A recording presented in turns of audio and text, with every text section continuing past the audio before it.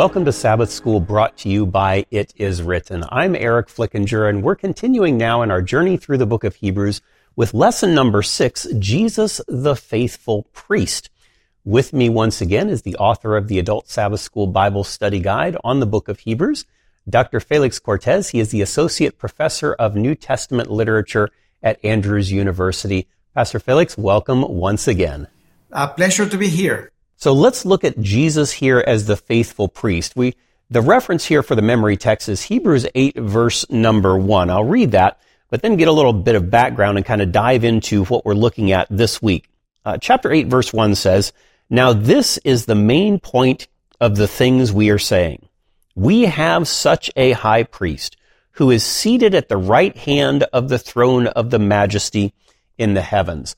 So Jesus here is pictured as a high priest. When we look at the role of priests, even in the book of Hebrews, chapter 4, chapter 5, chapter 6, chapter 7, it talks about priests, and then we get to chapter 8, and Paul says, now here's the main point, and he talks about Jesus and his role. What's the significance of the priesthood and the high priest, and why is it so significant that Jesus is our high priest, where he is right now?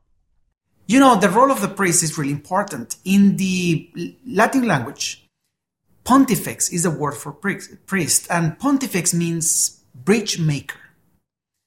The priest bridges between God and the people. And that is true. The priest had, especially the high priest, had a double function. The priest had the function of representing God to the people. He spoke for God. He blessed the people in the name of God. He was a messenger of the laws of God, etc. But the priest also was a representative of the people. The high priest had this plaque here in the chest that contained all the names of the tribes of the people of Israel. What he meant is that he carried them. He was their representative. He also had the names of the 12 tribes in 2 stones in their shoulders. He was the representative of the people. So Jesus is the one who is really our high priest. He represents God to us. He speaks to us in the name of God. He brings the message from God, the good news from God. But Jesus is also the one who represents us before the Father. I'm very glad because we have a very good representative, a perfect representative. So Jesus is our perfect representative. He is our perfect priest. But then there's this passage in 1 Peter 2:9 that you draw our attention to where we are called a royal priesthood. How is it that we, imperfect though we are to be a priesthood also? You know, the same functions that Jesus has for us, we have also for those around us, even though in a limited way, because we also speak for God. When we share the scriptures to our neighbors, to those who are beside us, to our children, what we're doing is speaking in the name of God. You see, we're sharing his message. We also represent those who are around us sometimes before God. When people ask us to pray for them, when we do prayer in behalf of other persons, we in some sense are carrying a mediating function. We're saying, God, we ask your blessing upon him or her. When we pray for our children, we are praying as representatives to some extent. It's not a full extent, but we play a role in that. So we have a very important function to play. Do you see, the third commandment is do not carry the name of God in vain, right? Do not take the name of God in vain, but it is also do not carry the name of God in vain. When we identify with God, in some sense, we carry his name. We represent him before others. And one of the things that God asks us, represent me well. And we do that. People who stop believing in God. Sometimes they stop believing God because his representatives give him a bad name. That's what happens sometimes with church. I see that on a very regular basis with people who've kind of turned away from God or turned away from the church. It's not by and large that they've lost faith in God, but they see his children misbehaving. And so that paints a bad picture of the one that we're supposed to be representing. And unfortunately, that causes a great deal of damage. Now, talking about priests and the priesthood, there's a section here of Hebrews chapter 7, which generates a lot of questions. And I want to read the very tail end of chapter 6 and then down into the first few verses of chapter 7. It says in chapter 6, verse 20, "Speaking of Jesus, having become high priest forever according to the order of Melchizedek, for this Melchizedek, king of Salem, priest of the Most High God, who met Abraham returning from the slaughter of the kings and blessed him, to whom also Abraham gave a 10th part of all, first being translated king of righteousness, and then also king of Salem, meaning king of peace, without father, without mother, without genealogy, having neither beginning of days nor end of life, but made like the Son of God, remains a priest continually." What is this passage, this priesthood according to the order of Melchizedek? How does Jesus fit in with this, and why is it important? This passage has attracted a lot of attention, especially because of that verse 3. Without father, without mother, without genealogy, having neither beginning of days nor end of life. Who is this person, right? Who is this person? And in what sense Jesus is a priest according to the order of Melchizedek? Some people think that this Melchizedek is a heavenly being. In fact, it is possible that some of the Dead Sea Scrolls thought that it's possible that they call the king, the ruler of the angels, the general of the heavenly forces, certain Melchizedek. But it is debated. And some people think that really is not calling him Melchizedek, but king of righteousness, because his nemesis is Melchireshach, which means king of wickedness. So probably this is not a name, but a title in the Dead Sea Scrolls. In the Bible, in Hebrews, it is a name. But let's say, for the sake of the argument, that Melchizedek was a heavenly being, okay, that took human form and met Abraham in the time of our forefather, right? Time of Abraham. If that was the case, you will be looking here at the fourth member of the Trinity, right? Because you have a person who has no beginning of days, nor end of life, no father, no mother, etc. This is a divine person. Now, is Melchizedek a divine person? What the author of Hebrews is saying here is that the New Testament, you don't have in the New Testament a record of his birth. You don't have a record of his death. You don't have a record of who his mother was. You don't have a record of who his father was. And you don't have a record of his genealogy. And then the author here is saying, the fact that you don't have a record of that makes him an example of what kind of person, kind of priest Jesus is going to be. Who, just as that example, right, that parable, that type, Jesus is really without father, without mother, without beginning of days, nor end of life, right? Other persons think that Melchizedek is Jesus himself taking human form in the time of Abraham. But that is not possible, because if Hebrews is taking human form in the Old Testament, what Hebrews 7, if Melchizedek is taking form in the Old Testament in the person of Melchizedek, then the problem is that Hebrews will be comparing Jesus with Jesus. Jesus was made like Melchizedek, which is Jesus himself. So it doesn't make sense. So the only way to understand Hebrews 1-3 is that Melchizedek was a Canaanite king who believed in God, was a priest of the Most High God. And Melchizedek understood that he was a servant of God, and therefore he gave him the tithes. And that the fact that Melchizedek, the Bible doesn't mention his father, mother, birth, death, genealogy, is because Scripture is making him into an illustration of who Jesus was going really to be. Jesus was going to be really without father, without mother, without beginning of days, without end of life, living forever. That is basically, Melchizedek is an illustration of Jesus. Now, it is another thing that other people ask me, I'm sorry for interrupting, is could a Canaanite king really be a priest of God? How can a Canaanite be a priest of God? You see, I think it was like 3 years ago, 2 or 3 years ago, I went to Venezuela.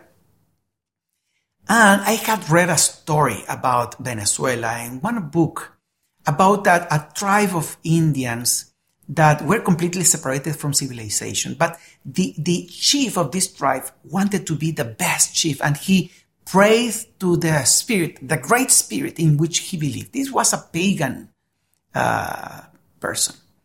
He prayed and he told him, I want to be the best chief of my nation. And he fell into a kind of vision. He had a vision. And then he learned about the Sabbath. He learned about the clean and unclean foods. He learned about all what the Bible says, no two wives, all the gospel.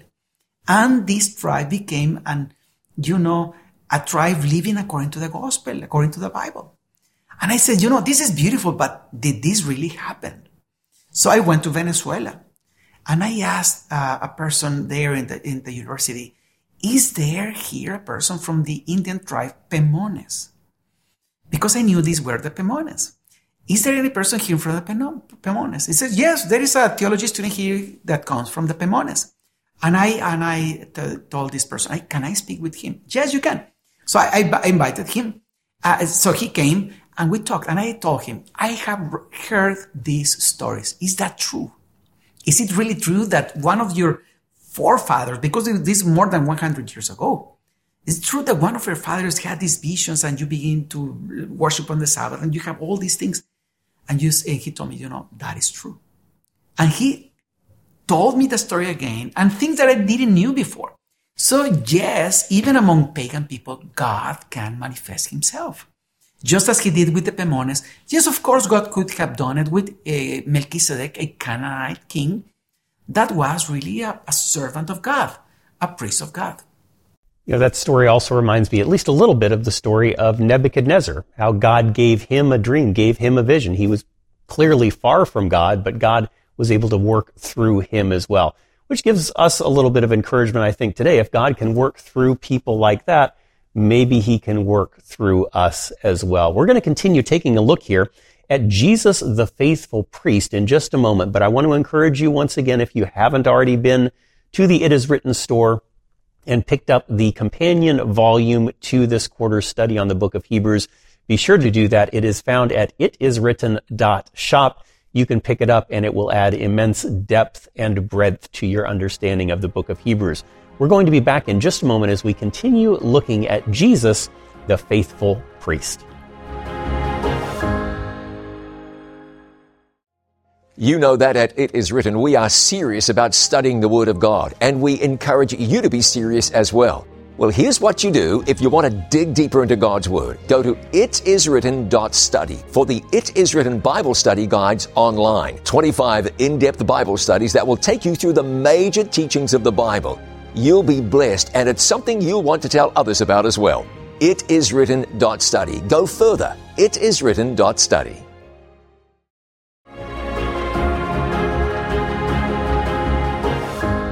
Welcome back to Sabbath School, brought to you by It Is Written. We are on lesson number 6 of the book of Hebrews.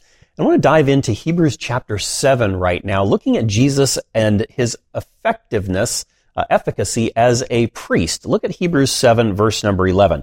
It says, "Therefore, if perfection were through the Levitical priesthood, for under it the people received the law, what further need was there that another priest should rise according to the order of Melchizedek? We just looked at that.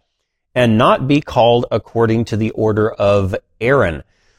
Evidently, these Old Testament priests, this priesthood didn't do everything that they were supposed to do, that it was supposed to accomplish.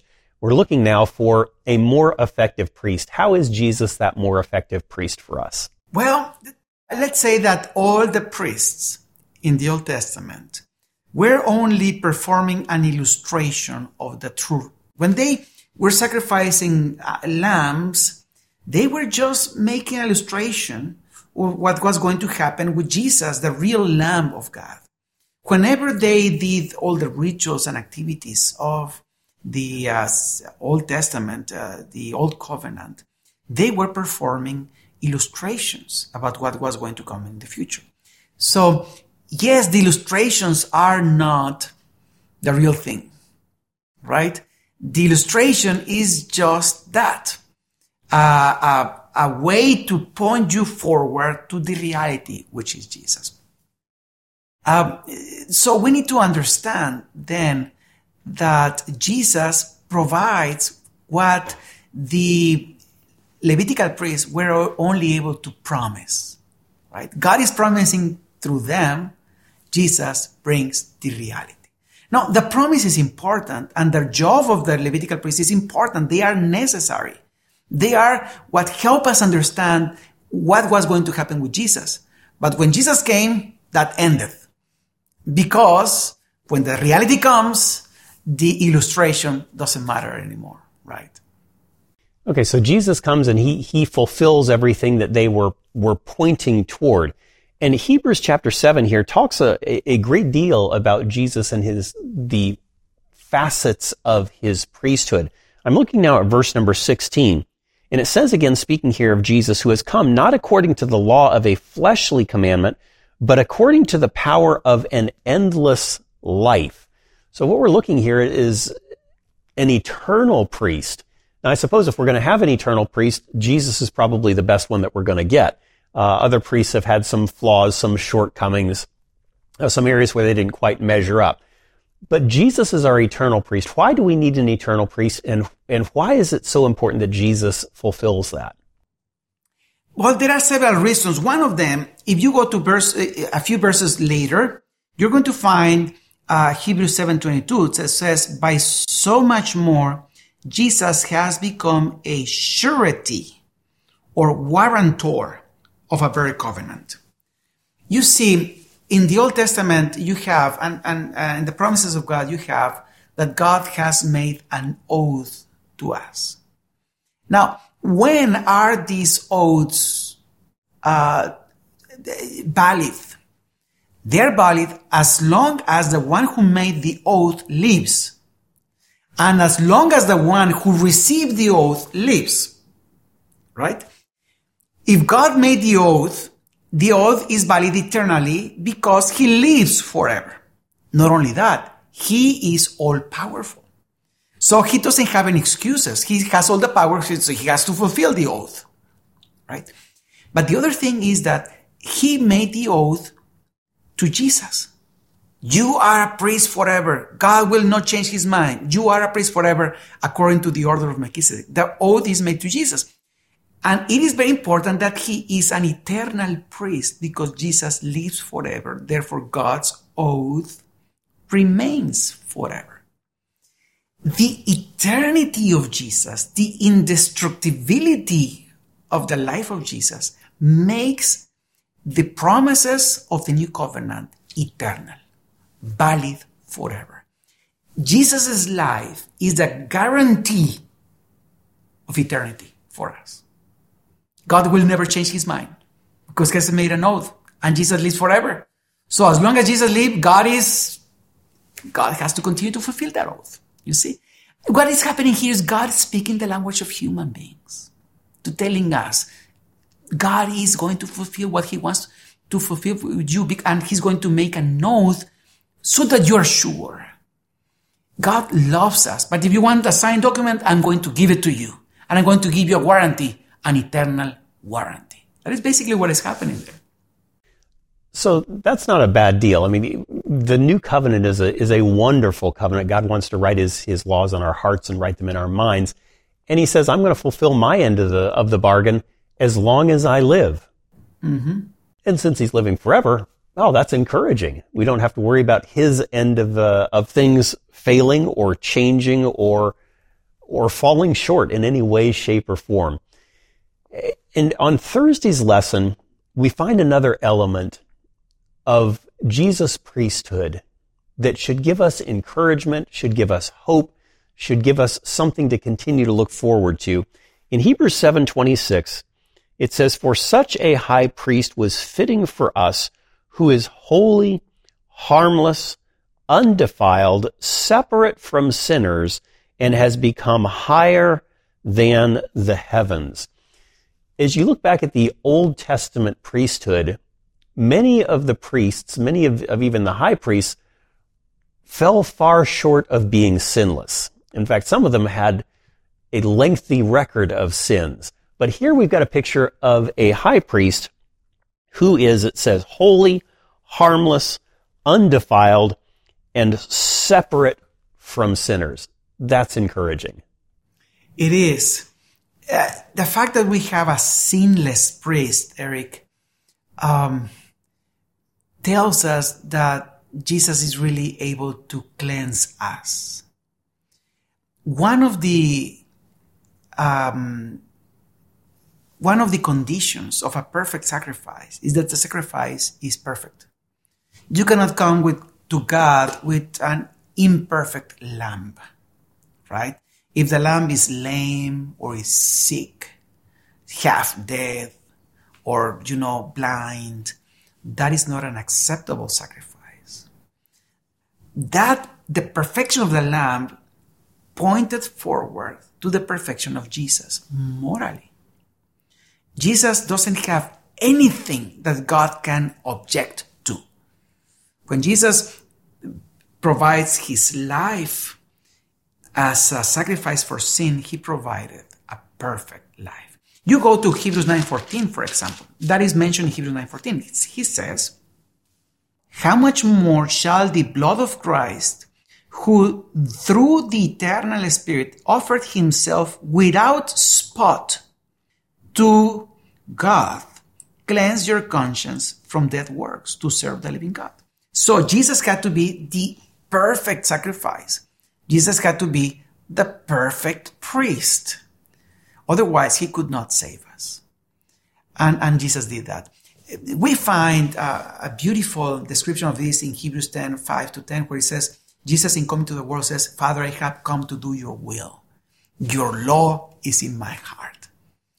Jesus is the perfect embodiment of the kind of obedience God wanted, an obedience that comes from the heart. Your law is in my heart.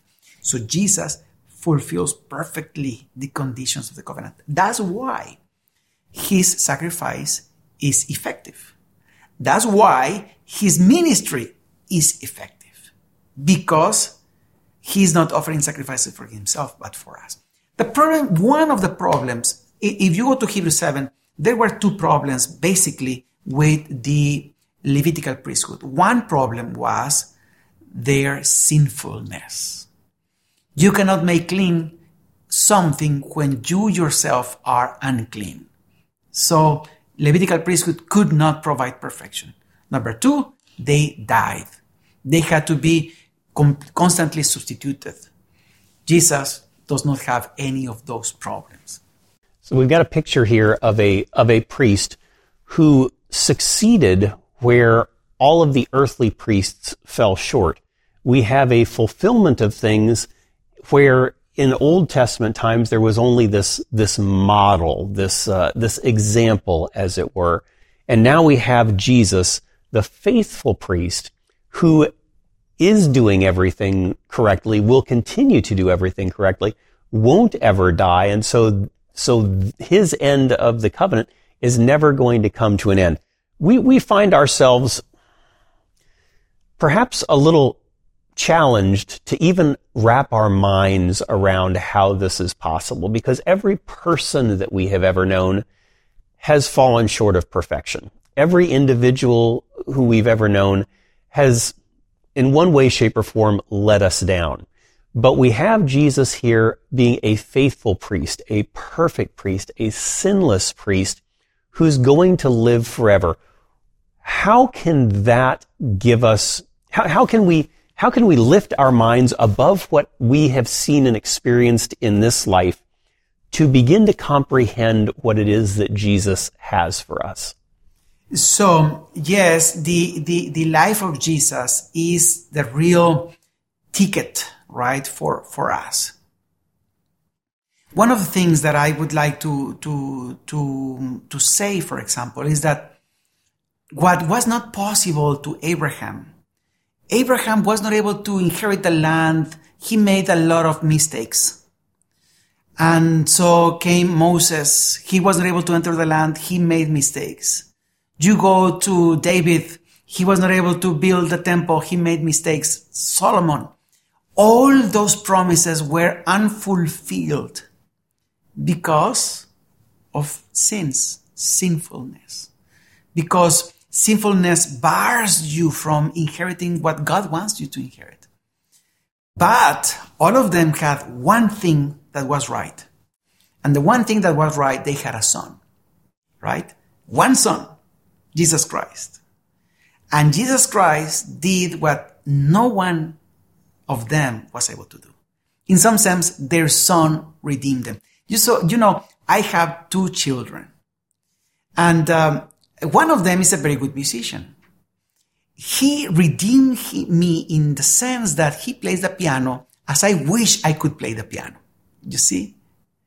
The other one has done things and has studied in places where I wish I would have. You see? And so they redeemed me in that sense. Jesus did what Adam, Abraham, David, you, and I have not been able to do. But we can say, God, I have Jesus. Could I receive the benefits through him? And God says, of course you can. He is your ticket to get those experiences and they get those benefits that you couldn't otherwise experience. Beautifully said. So, friend, you have a son in Jesus through whom you can experience the glories of eternal life. He wants that for you, and he wants you to have victory in this life as well. So don't give up. Don't lose courage. Jesus will see you through. We look forward to seeing you again next week when we continue our study in the book of Hebrews. God bless you, and we'll see you then.